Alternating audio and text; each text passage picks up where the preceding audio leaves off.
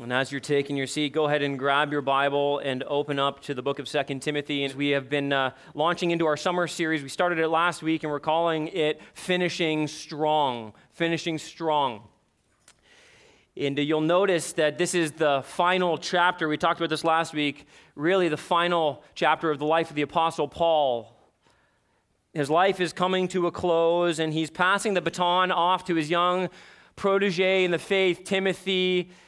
And if you pick up on that race analogy, he's looking at Timothy and he's saying, Timothy, it's hard. The Christian life is hard. The ministry is hard that has been entrusted to you. But it's necessary, Timothy, as you look at me and I'm in prison awaiting my own death for the cause of Jesus Christ, it's necessary that you understand that endurance is required in the Christian life, and especially for those who are in ministry.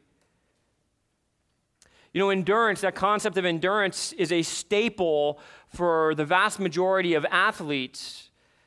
Most sports require a high level of endurance for any degree of success, unless you consider baseball a sport. Ooh, that hit close to home, didn't it?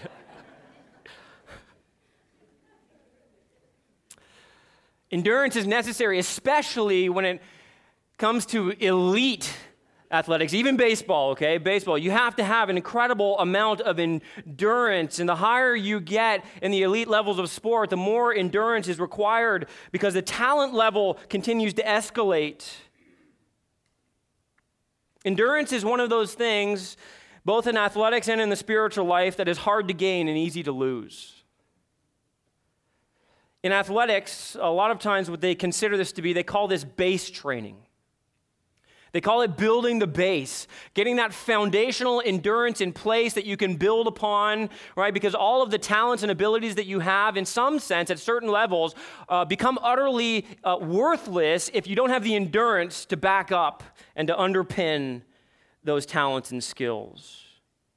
Building that base will enable you to finish strong, to not fade down the finishing stretch, to not lose ground in the race that is set before you. You lose this endurance, and no matter how naturally skilled or gifted you are, if you can't last, you won't win.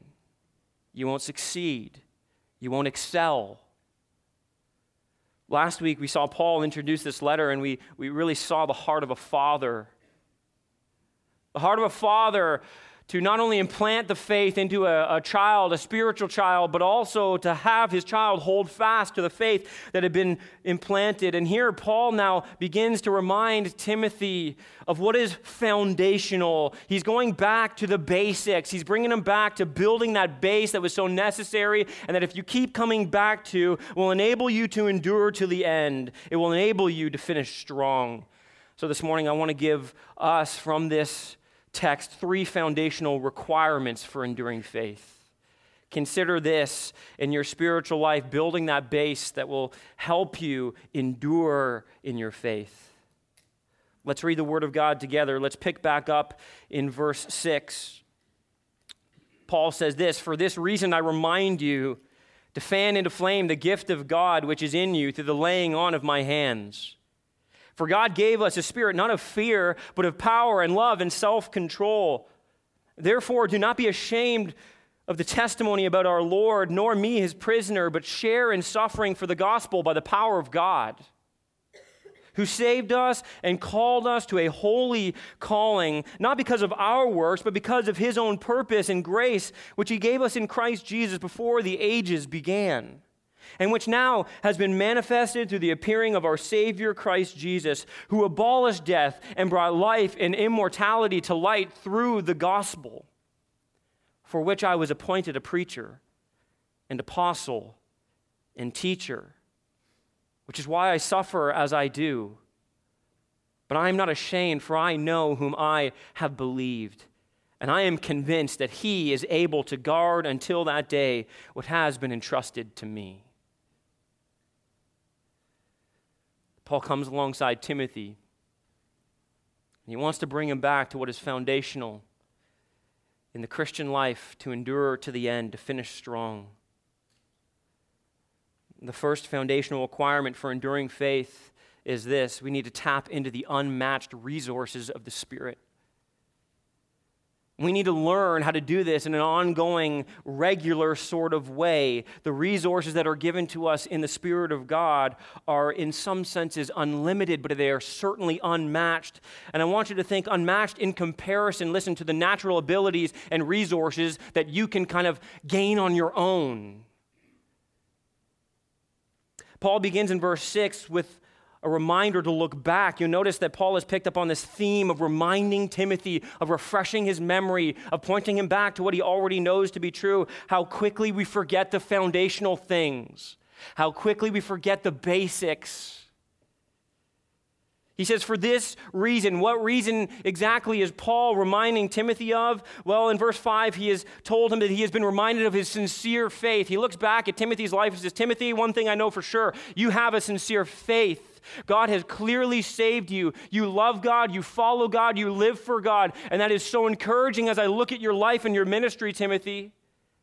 Because of the faith that you have that anchors your soul, I want to continue to remind you, listen to these words, to fan into flame the gift of God which is in you through the laying on of my hands. In other words, Timothy, it's necessary that you don't take your sincere faith for granted, but you learn how to cultivate that faith and to stoke that fire. I love that imagery, don't you? The imagery of building a fire. You've all been around a campfire before, or if you have a natural fireplace in your home. You know what it is to watch a fire, and as you begin to see it blazing white hot, you leave it unattended for a little bit of time, and eventually, without the fuel on the fire, without the oxygen necessary to continue to see that fire burning white hot, it begins to trickle down into a small flame, and then embers, and eventually it can begin to go out. Paul says, Timothy, it's necessary that you constantly, this is a present verb, present active verb, meaning this. You can almost translate it, continue to fan into flame. Always be fanning into flame the gift of God which is in you. Don't let the fire burn down. Keep fanning it, keep fanning it, keep fanning it. So what exactly is this gift of God that needs to be fanned into flame? Now, I need to acknowledge that there's a ton of debate over what this gift of God, which is in you, is. Commentators are divided. There's all kinds of different answers. But I think we can make an educated guess. I think we can make some textual links that help us get a good understanding of what it is. Some commentators suggest that this gift within us is salvation, or maybe it's spiritual gift or gifts. Some people say it's the Holy Spirit. Some people say it's a special pastoral calling that's been given to Timothy. Some people say it's the gospel itself that has been entrusted, or others just say it's something else completely, entirely different. Like I said, a lot of debate. Here's what I believe this is pointing to. I believe this is referring broadly to the ministry of the Holy Spirit. Listen, that every believer has been given the gift upon our conversion, the gift of the indwelling presence of the Spirit of God. If you are a follower of Christ, if you have submitted and surrendered your life to Him as Lord and Master, at the moment of your conversion, God indwells you with His permanent abiding presence. Broadly speaking, I believe this is what Paul is talking about Timothy, but more specifically in terms of how the Spirit of God within you is fleshed out in your life. I think there's an aspect of this where Paul is looking at Timothy and saying, Timothy, the gift of God is within you, and He has well equipped you for the calling of God on your life.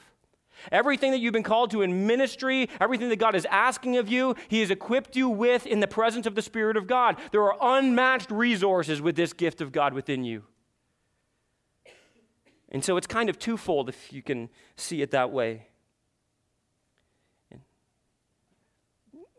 The gift of the Spirit of God is seen in one sense as a fire within us. And you can think of it like this. There's a negative expression given to this in 1 Thessalonians 5 verse 19 where Paul actually says this. He says, do not quench the Spirit. Do you see the parallel there? You can fan the Spirit into flame and keep it burning white hot, or you can quench the Spirit by all kinds of ways, by sin in your life, by unrepentant sin, by walking in disobedience to the Lord. Paul reminds Timothy, I want to make a link for you here, that this gift was given to him, which was given to him through the laying on of hands. And this is where the more specific aspect comes into play. In fact, keep your finger in 2 Timothy. Turn back probably one page in your Bible to 1 Timothy. And I want you to see in 1 Timothy chapter 4, specifically verse 14, where Paul had already encouraged and in one sense warned Timothy in this regard, reminding him of what was so vital, of what was so important, of what had taken place. Look at verse 14. He says, Timothy, do not neglect the gift, there it is again, you have, which was given you by prophecy when the council of elders laid their hands on you. Here we see that Paul, was a part of a larger group of elders, of church leaders that came alongside Timothy. If you remember in the book of Acts, we saw that Timothy was known far and wide as a faithful follower of Christ.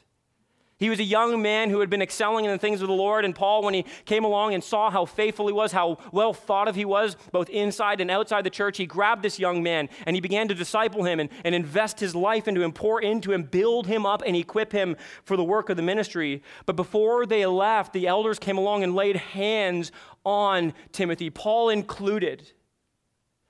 Now, you have to imagine that this is not an endowment of power per se. This is a recognition. It's an ordination. It is an affirmation of the giftedness of Timothy. As they lay hands on him, they're saying, we as the church leaders, we recognize how God has gifted you and called you. But I want you to notice that here, something unique happened in the life of Timothy, something that is abnormal, I would say, that is not to be expected. There was some kind of a prophetic utterance given at that time. As they laid hands on him, the Spirit of God somehow prophesied, probably through one of the men standing there, one of the leaders, giving a sense of how Timothy likely was going to be used, the kind of ministry that was in store, the kind of equipping that God had given him. Ministry was going to be hard for Timothy, but he was no ordinary individual. God had called him apart to take the baton from the great apostle Paul. And there was a reassurance given at the time of his ordination that said, listen, Timothy, you have been given everything you need for the ministry that I have called you to.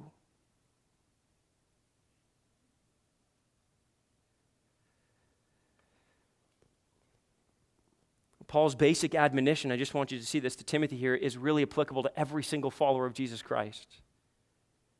The gift of the Holy Spirit and his divine giftedness is to be continually fanned into flame, rekindled in our hearts. Now, I think, listen, as I look across this room, I'm very aware that there are people in different places of spiritual maturity. There are some of you here who are not even followers of Christ. You're still checking out the church. You're still, checking out this Jesus guy and trying to figure out what you really believe. And we're, just so you know, we're so grateful that you're here. We're so thankful for you. We're so thankful that God has brought you here, and what you're doing is a good thing, and we want to help you in that.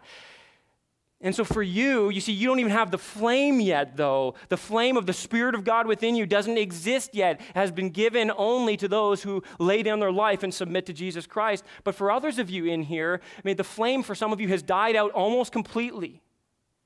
The Spirit of God still dwells within you, but there is no fire. There is no zeal. There is no passion. It hasn't been rekindled. It's been almost lost. There are embers that are burning. The smoke is rising from the ashes, so to speak. And God wants to breathe within you new life this morning. He wants you to kindle up that fire once again. Some of you in here, you're doing quite well in the Lord. You're struggling here and there. You're still sinning. But God is saying to you, keep going, keep fanning that into flame. He's given the gift of the Holy Spirit to his children. And with that comes a unique giftedness. God paints you with certain spiritual gifts and abilities, and he gives them to you so that you can rightly minister to the body of Christ around you and bring God great glory in doing so. The fact, listen, that every believer has a divinely bestowed gift from God means that every believer has a divinely equipped ministry from God. Listen to what Peter says about this in 1 Peter 10, and 11 on the screen behind me. It says this: as each has received a gift, use it to serve one another as good stewards of God's varied grace. Whoever speaks is one who speaks oracles of God. Whoever serves is one who serves by the strength that God supplies, in order that in everything God may be glorified through Jesus Christ. To him belong glory and dominion forever and ever. Amen. Your giftedness, listen, Christian, your giftedness is inseparable from the calling that God has placed on your life. And I understand that some of you are saying, well, I don't know my calling because I don't know my giftedness. And here's what I want to encourage. Three ways that we can help diagnose this in our lives, and we can begin to use this in our lives well. We need to first recognize, and then we need to energize, and then we need to utilize what God has given us. Let's back up and begin with recognize just for a second. We need to recognize, first of all, recognize the Spirit of God is in you if you're a follower of Christ. That is awesome news. That's incredible resources given to you, unmatched, unparalleled. You don't have to do ministry or serve the Lord in your own strength. He's given you everything you need in the Spirit of God that is within you. But within that, recognize that you have unique gifts. There are all kinds of ways in which people try to assess and determine or to recognize their spiritual gifts. And there are people who take spiritual gift tests and try to determine based on their personality and the things they like and enjoy. And some of those things have their place. But can I encourage you, the greatest way to determine and to recognize your spiritual gift is simply to start serving somewhere. Jump in. Some people will say, I don't know where I want to serve yet. I'm not sure where I'm gifted. I'm going to wait until God reveals the gift to me, and then I'll use that where it's applicable. Did you know that the way God often reveals the gift is simply by jumping in and serving somewhere? And when you do that, God's like, here, you see the joy you get from this? You see how good you are at this? You didn't even know how good you were going to be at that. You see how people around you are coming and affirming? You see, that's what part of recognition is here. That's what Timothy received, the affirmation, and that's such a sweet thing. It gives such confidence and courage. Just start serving and watch how God brings your gift to life. There is a daily need to constantly cultivate the gift of the Holy Spirit in our lives, though. For some people, this is challenging to think about. What do you mean I have to cultivate the gift of the Spirit of God within me? And that's the second point. We need to energize. We are called here to fan into flame. What is it that energizes our service and effectiveness for God? Once our gifts are recognized, listen, to energize our faith means this: to walk in step with the Spirit of God. To be being filled with the Spirit. To being controlled by the Spirit. And here's what that requires. It requires cultivating a relationship with God. You know what God promises? He says, draw near to me and I will draw near to you. Listen, the closer you walk with God through His Word, by the power of His Spirit, the more you learn to walk in obedience to the Word of God, to walk in the paths of righteousness, the more you learn to say no to sin and yes to the things of God, the more you learn to walk in daily humility and repentance, the more the Spirit of God fills and controls your life. And you see, that energizes your spiritual service unto God. Everything flows out of your personal walk with the Lord, the quality of the worship moment by moment. Listen, this is why the most important aspect of your Christian life is your personal time with the Lord. That time devoted unto Him, the worship of Him, the meeting regularly with God's people. This is what God uses to help fan into flame the gift of the Spirit of God which is in you.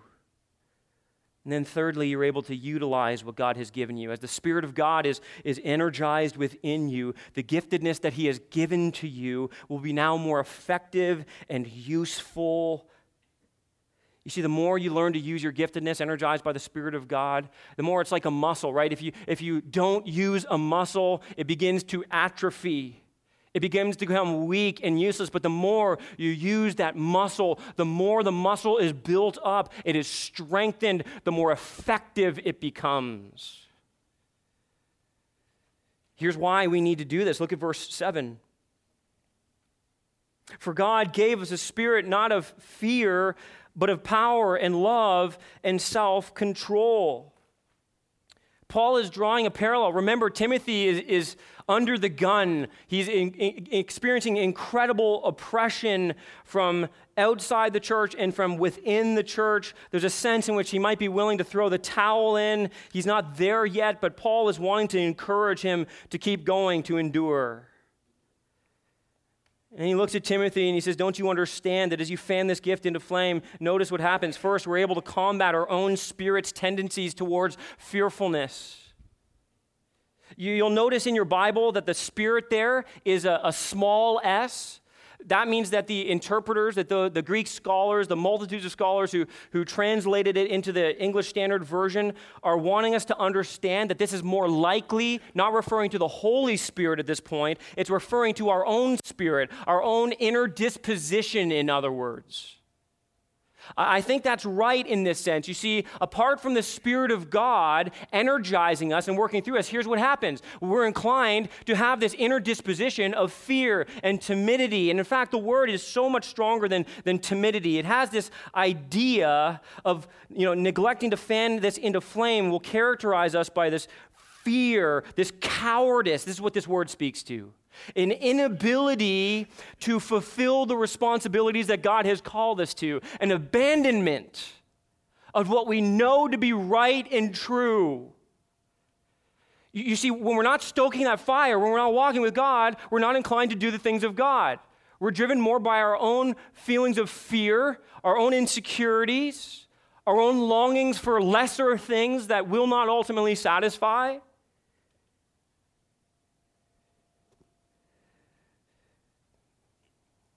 When we fail to give attention to the Spirit of God, that gift within us, this is what happens internally.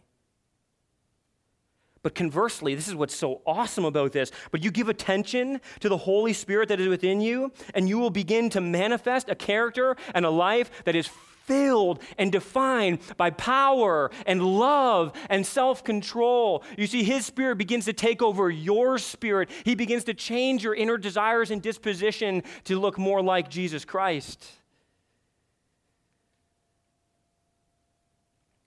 These things, power, love, and self-control, they are not things that can be produced by our own strength and our own efforts. They can only be increased and made manifest by the presence of the Holy Spirit in our lives. I want you to notice just first, look at this. Look at what's given to us. Look at the unmatched resources of power. That is the ability to live godly and endure hardship. Listen, apart from me, Jesus says in John 15, apart from me, you can do nothing. You can't live a righteous life. You can't obey the commands of God, not from the heart.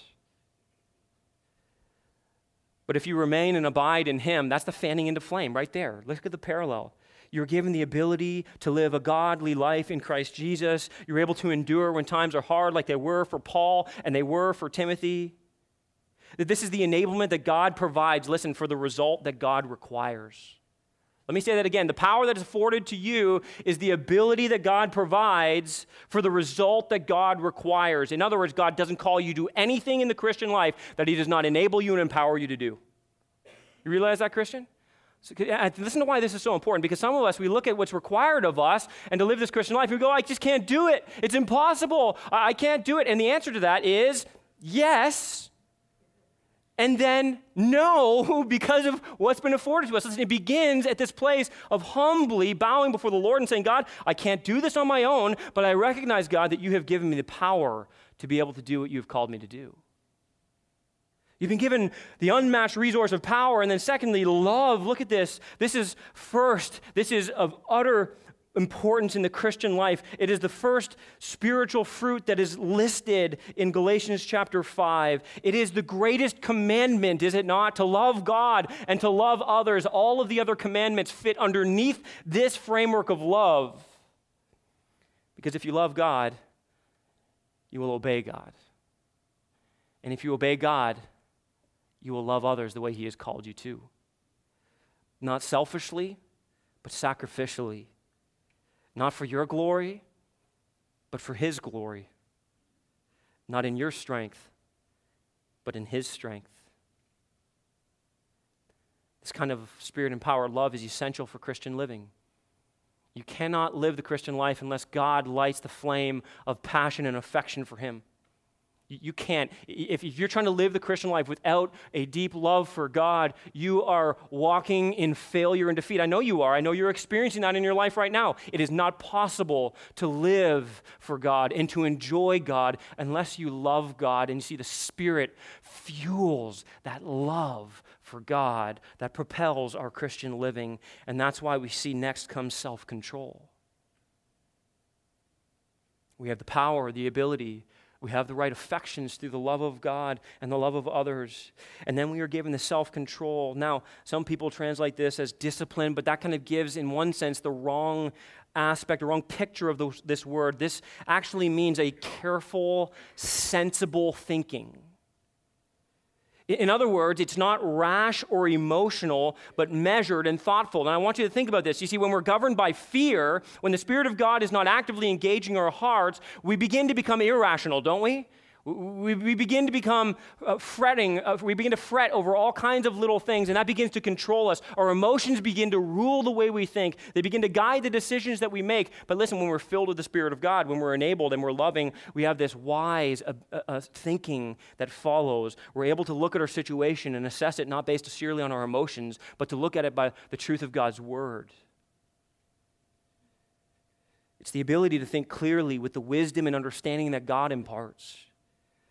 It comes through a knowledge and understanding of His Word, empowered by the Spirit of God, lived out, again, empowered by the Spirit of God. And so for those of you who are sitting here saying, I can't go on, I can't change, this sin is always going to have a grip on me, I can't endure in this relationship any longer, I can't press forward, I'm stuck, I can't break through this spiritual barrier. Look at what the Word of God says. You have been given, through the gift of the Holy Spirit, unmatched resources. What God has called you to, He has rightly and well equipped you to. This is foundational in the Christian life. Build this base. Make this a priority. Tap into the unmatched resources of the Spirit. Secondly, hold on to the unfathomable riches of the gospel. I love this. I have this unique benefit. I feel bad for you guys sometimes. Listen, I have this unique benefit where I've got to study this text. I've preached this to myself multiple times already before this morning. And so we're sitting here and we're all singing these songs. And all I can think about is the text I'm going to be preaching and how it's, oh my goodness, it's just coming to life for me. Sometimes I just want to re-sing all the songs after the service for your benefit. I get to do it in the second service. You could stick around too if you want.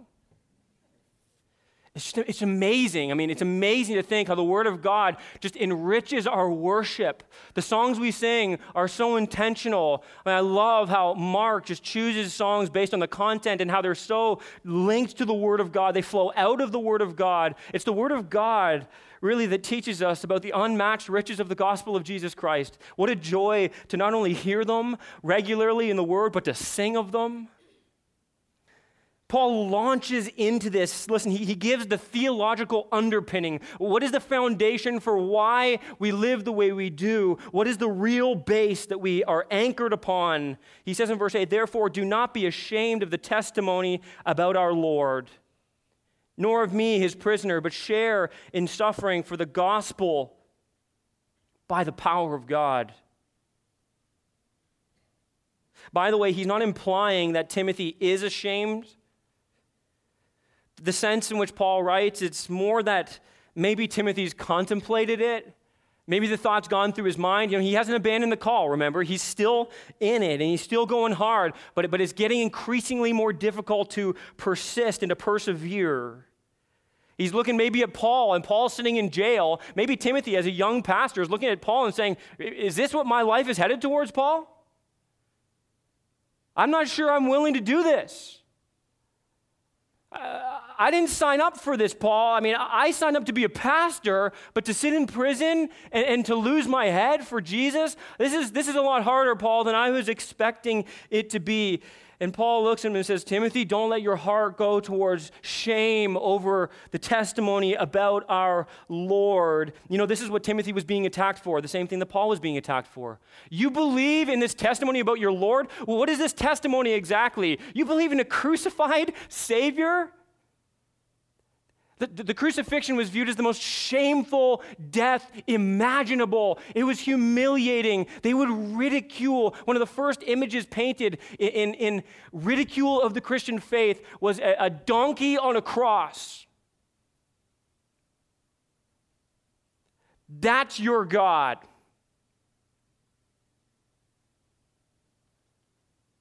And we are faced, when we think about the gospel, we are faced with three basic ways of publicly identifying with Jesus Christ. And I think we see them right here in this statement. Do not be ashamed of the testimony about our Lord, nor of me his prisoner, but share in suffering for the gospel by the power of God. Listen, the first way we can publicly identify with Jesus is through a willingness to stand for him. A willingness to stand for the truth of the gospel of Jesus Christ, unashamedly declaring our allegiance to the Lord who is crucified, but who is risen and exalted to the right hand of the Father. You know, shame often shows itself, though, in our context and in every context before us, predominantly through silence. We simply do not say anything about Christ. We keep everything to ourselves. We live an isolated kind of Christianity where we don't want to offend anybody with our views or opinions. We certainly don't want to be guilty of pressing too hard on other people's views or opinions or religious beliefs. At this point in Timothy's life, here's what you need to understand. Christianity has actually become an illegal religion. Talk about making it difficult to stand for Jesus. There are places around the world right now where Christianity is illegal. And yet I would encourage you that even though it be illegal, even though we might suffer the scorn and humiliation of the culture around us, there is no place for silence in the Christian life. Every Christian is called to bear witness to Christ. We must be willing, if necessary, as Paul says in 1 Corinthians 4:10, to even be made a fool for Christ. Let all the world think is a fool. Second way of public identification is through solidarity with his people, especially those who suffer on his behalf. He says, Timothy, don't be ashamed of me either. You know, it's bad enough that he's got a crucified Savior that he's preaching. He's got an imprisoned mentor, right? The guy who trained him up, who he followed, is now this guy who's been put into prison. The humiliation and embarrassment. Maybe they were throwing it in Timothy's face. But we are called to not be embarrassed, to be associated with, but to stand with those who suffer for Christ's sake, to never leave them alone to take the hit. We stand in solidarity. The third thing is that we too suffer for him. You know, Jesus foretold persecution for his disciples. Listen to what he said in John 15:18. He says to the disciples, if the world hates you, know that it has hated me before it hated you. If you were of the world would love you as its own. But because you are not of the world, but I chose you out of the world, therefore the world hates you. Remember the word that I said to you, a servant is not greater than his master. If they persecuted me, they will persecute you. If they kept my word, they will also keep yours. But all these things they will do to you on account of my name, because they do not know him who sent me. Paul guarantees in this letter that all those who desire to live godly lives in Christ Jesus will be persecuted, 2 Timothy 3:12. And can you hear Paul? Can you hear his words, Romans 1:16, ringing in the background? For I am not ashamed of the gospel, for it is the power of God unto salvation for all who believe, to the Jews first and then to the Greeks. For I am not ashamed, Timothy. I'm not ashamed of the gospel, and neither should you be. Did you know Jesus said this? He said, for whoever is ashamed, this is Luke 9:26, it's on the screen behind me, whoever is ashamed of me and my words, of him will the Son of Man be ashamed when he comes in his glory and the glory of the Father and of the holy angels. Do you understand what it means to be a follower of Christ? It means regardless of what comes our way, regardless of the shame and the suffering, if we are not willing to stand for Jesus Christ, if we are going to be silent about our faith, then one day we may find out that Jesus is silent about his knowledge and acceptance of us. That is to say, listen, true Christians are not ashamed. There are many false Christians who definitely are. Don't be ashamed, Timothy. Don't be ashamed, but endure suffering for Christ. And by the way, this kind of endurance is never accomplished by the force of human will. I love that this is the contrast that Paul makes here. You don't pull yourself up by your own bootstraps. It's done. Let's just notice here, by the power of God. You see, only when you're fanning that into flame do you also have the power to endure. We depend upon His strength and place confidence in Him. See, how do we keep doing this? How do we come back to this? It's very simple. You go right into the gospel like Paul does here. You notice this, we do this by the power of God, and then he just unfolds the marvelous, unfathomable riches of the gospel. Listen to this. Just listen. Let this soak in. Who saved us and called us to a holy calling. Not because of our works, but because of His own purpose and grace, which He gave us in Christ before the ages began, Timothy. Timothy, God saved us. He saved us from sin's power and sin's penalty. He stood in our place. Do you remember that? He came and He rescued us when we couldn't save ourselves. And then He called us. I love this. He called us from a life of sin to a life of devotion to Him. That's what it means to be called with a holy calling. Here's a mission statement for your life right here, church. Listen, a holy God issues a holy call for believers to live a holy life. And all of this is not because of our works. It's not because somehow you had earned it through your faithfulness to God, through anything that you've done, through your own personal giftedness, talents, abilities. You couldn't purchase this. Notice why we have this saving grace and this holy calling. It is only because of His own purpose and grace. Paul loves to come back to this truth. He loves it. You know, he looks at it and then he says, by the way, His purpose and grace was established before the ages began. You know, God already had a predetermined plan for you, to save you, to call you, to use you. I spoke at a men's retreat not long ago and for another church, and one of the guys, I was talking to him about his testimony. And he said he grew up in the church for a long time. He had a Christian family. He knew the truths of the gospel. I said, so what happened? He said, well, I was baptized at an early age, but I didn't live for Christ. I didn't follow Christ. I didn't really love Christ. I wanted nothing really to do with Christ. I just kind of went to church and went through the motions. And he said, it wasn't until I was in my early 20s, he said, finally it hit me. I said, well, tell me what hit you.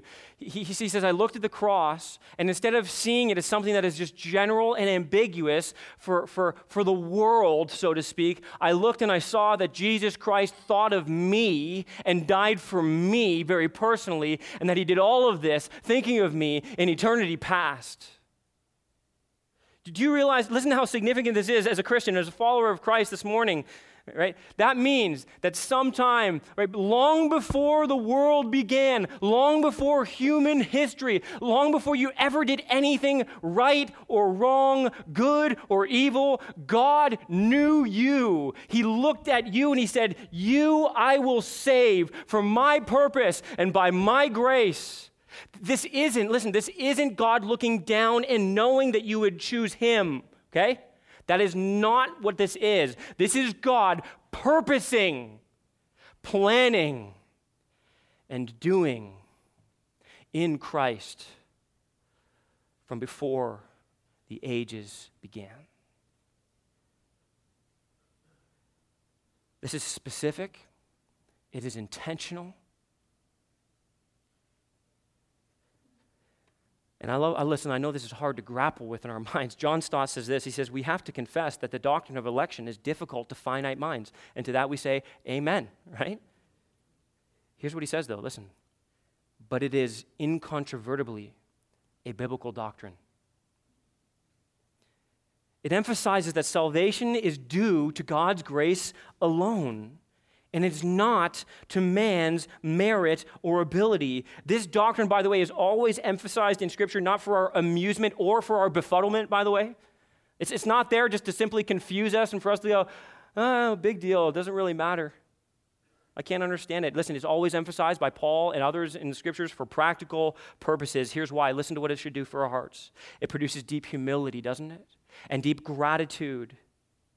It removes all grounds for boasting in our own works and our own worthiness. It brings both peace and assurance, for nothing can quiet our fears or provide stability in our lives like the knowledge that our safety depends ultimately not on ourselves, but on God's own purpose and grace.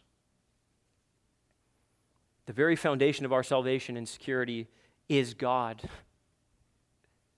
and not us. This is why in the midst of hardships, Paul holds this out to Timothy. And this is why he holds it out to us. He holds out the unfathomable riches of the gospel that literally sometimes just blow our minds, and we have to stand back and stand in awe of the love of God, don't we? How great is the love of God given to us in the gospel of Jesus Christ. Listen, we hold on to the unfathomable riches of the gospel. Here's why: so that they will keep hold of us. Do you see that? When you cling to these truths, when they're embedded in your heart, when you hold fast to them, they will hold you no matter what comes your way. They will anchor you in the midst of the fiercest storm. One commentator said it like this: bonds of love always hold stronger than shackles of iron. When you see how much God loves you, it doesn't matter if they throw shackles in your arm for Jesus Christ, you're willing to endure because the love of God holds you fast.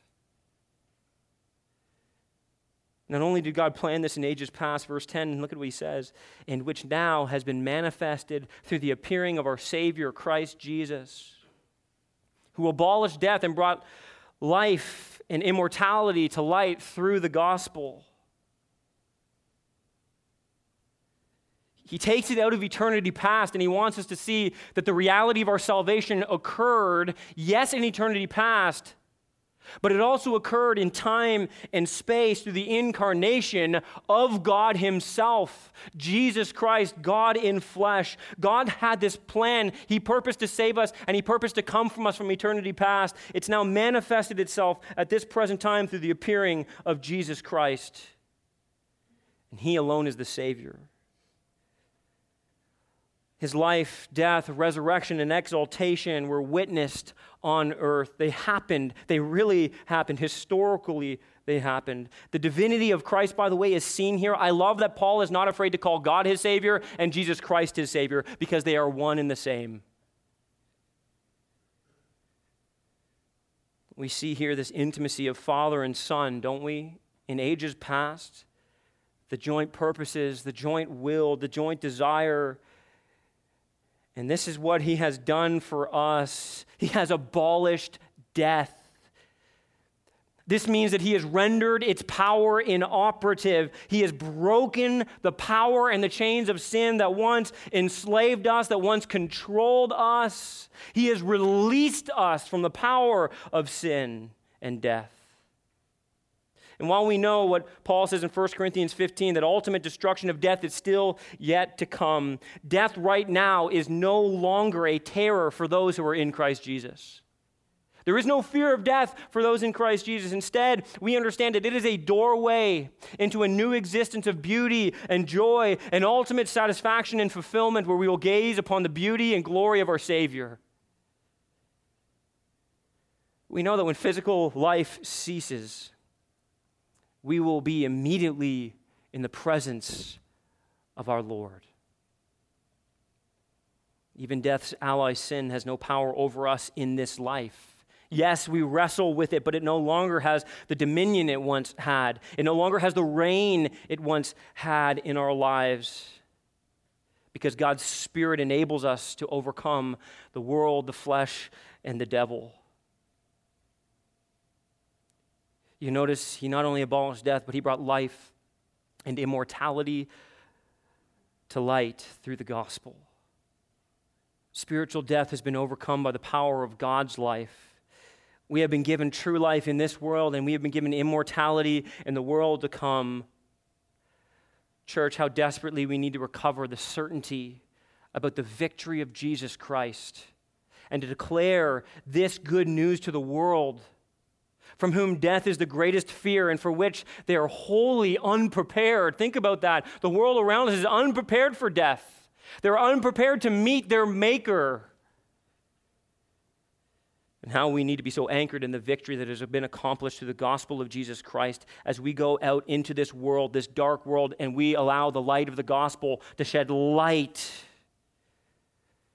We declare the gospel unashamedly. We throw the light of the gospel into the darkness. We give hope to the hopeless. Paul looks at Timothy and he says, Timothy, this is true for you, but don't forget what you have been called to and what you have been entrusted with. You go into this world, Timothy, and you let them know that there is hope to be found in the one and only Savior, Jesus Christ. You can't give up, Timothy. There's too much at stake. Finally, he says to trust with unwavering reliance upon the Father.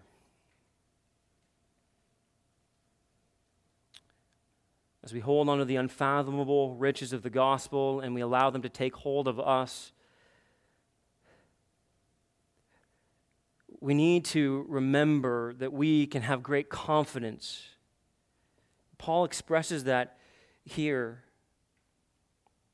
He says in verse 11, for which I was appointed a preacher, an apostle, and a teacher, which is why I suffer as I do, but I am not ashamed, for I know whom I have believed, and I am convinced that he is able to guard until that day what has been entrusted to me.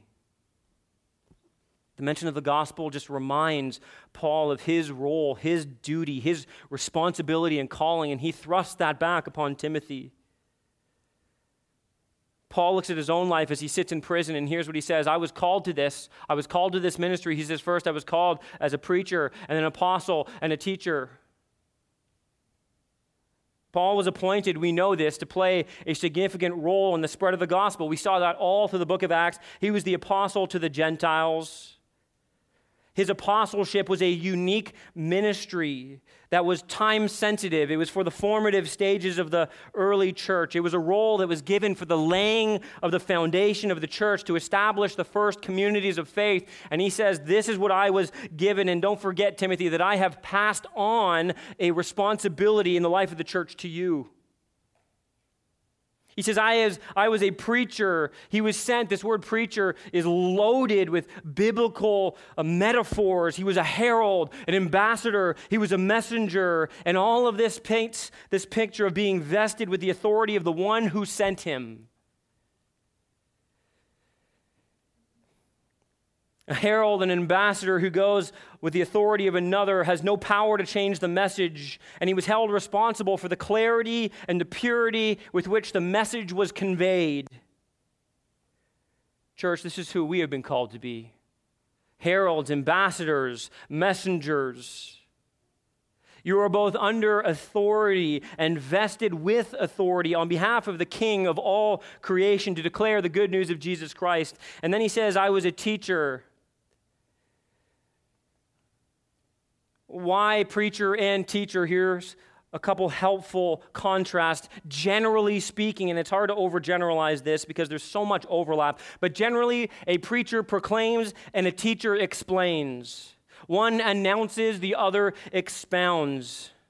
Again, we have to be careful not to press this distinction too far because there is no preaching without teaching as well, but you can teach without preaching. Not me. But they work in tandem together. And while some, listen, are called to this specific ministry of preaching and teaching, it's important to remember that every follower of Christ is called to be a witness for Jesus. Every one of us is called to go out and make disciples. So there is an aspect of teaching and declaring the truth on behalf of the King of Kings that is called for in the life of every follower of Christ. To testify to Jesus and to go and make disciples is our mission. While not all are called into vocational full-time ministry, all are called to this great responsibility. And Paul says, it is for this reason that I suffer. It is because of this calling that we are called to suffer for Jesus. That we are despised and rejected by many in the world, that we are resisted and hated, that we are opposed and persecuted, that some are beaten and imprisoned and even killed for their faith. Such is our plight to varying degrees of all those who are faithful to fulfill the calling of being a follower of Jesus. Enduring such sufferings without shame is only possible Paul says, because I know whom I have believed. Listen to that confidence. Listen to this trust. I know whom I have believed.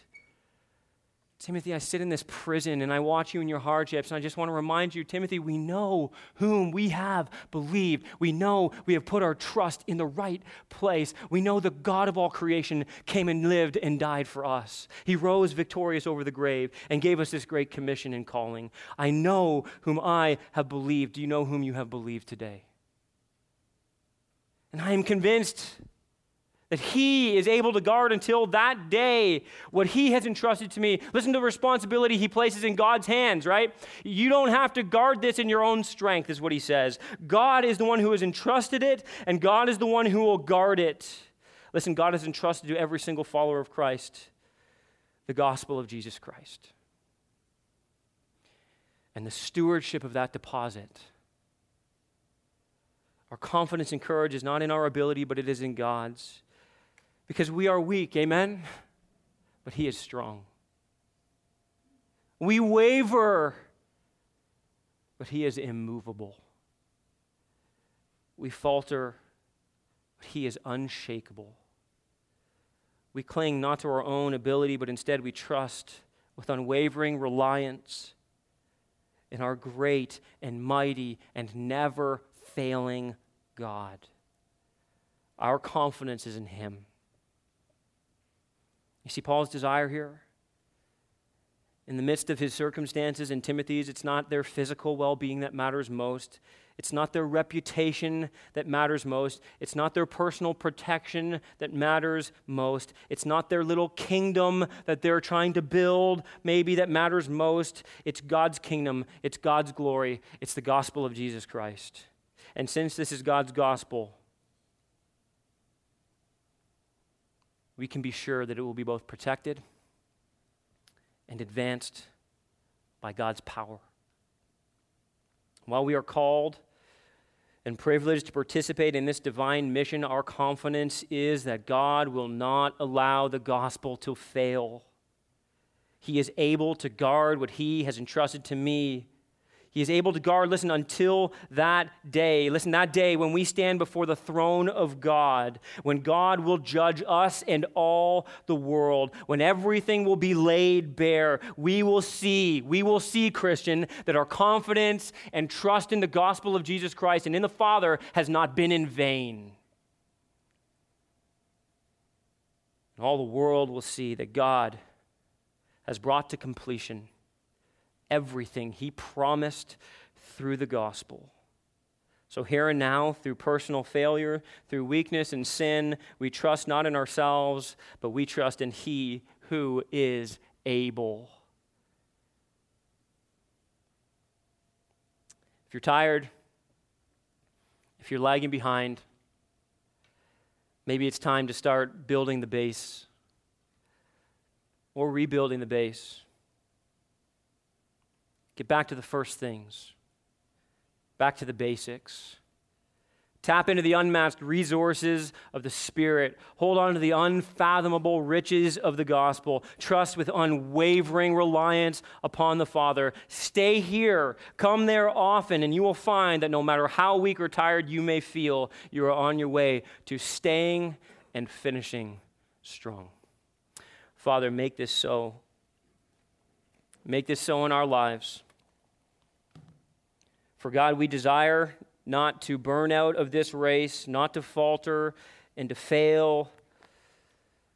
We desire, Lord, to run hard for you. We desire to run through the line. We desire to finish strong. So God, would you build into us as your church, as your people, a base of faith and endurance.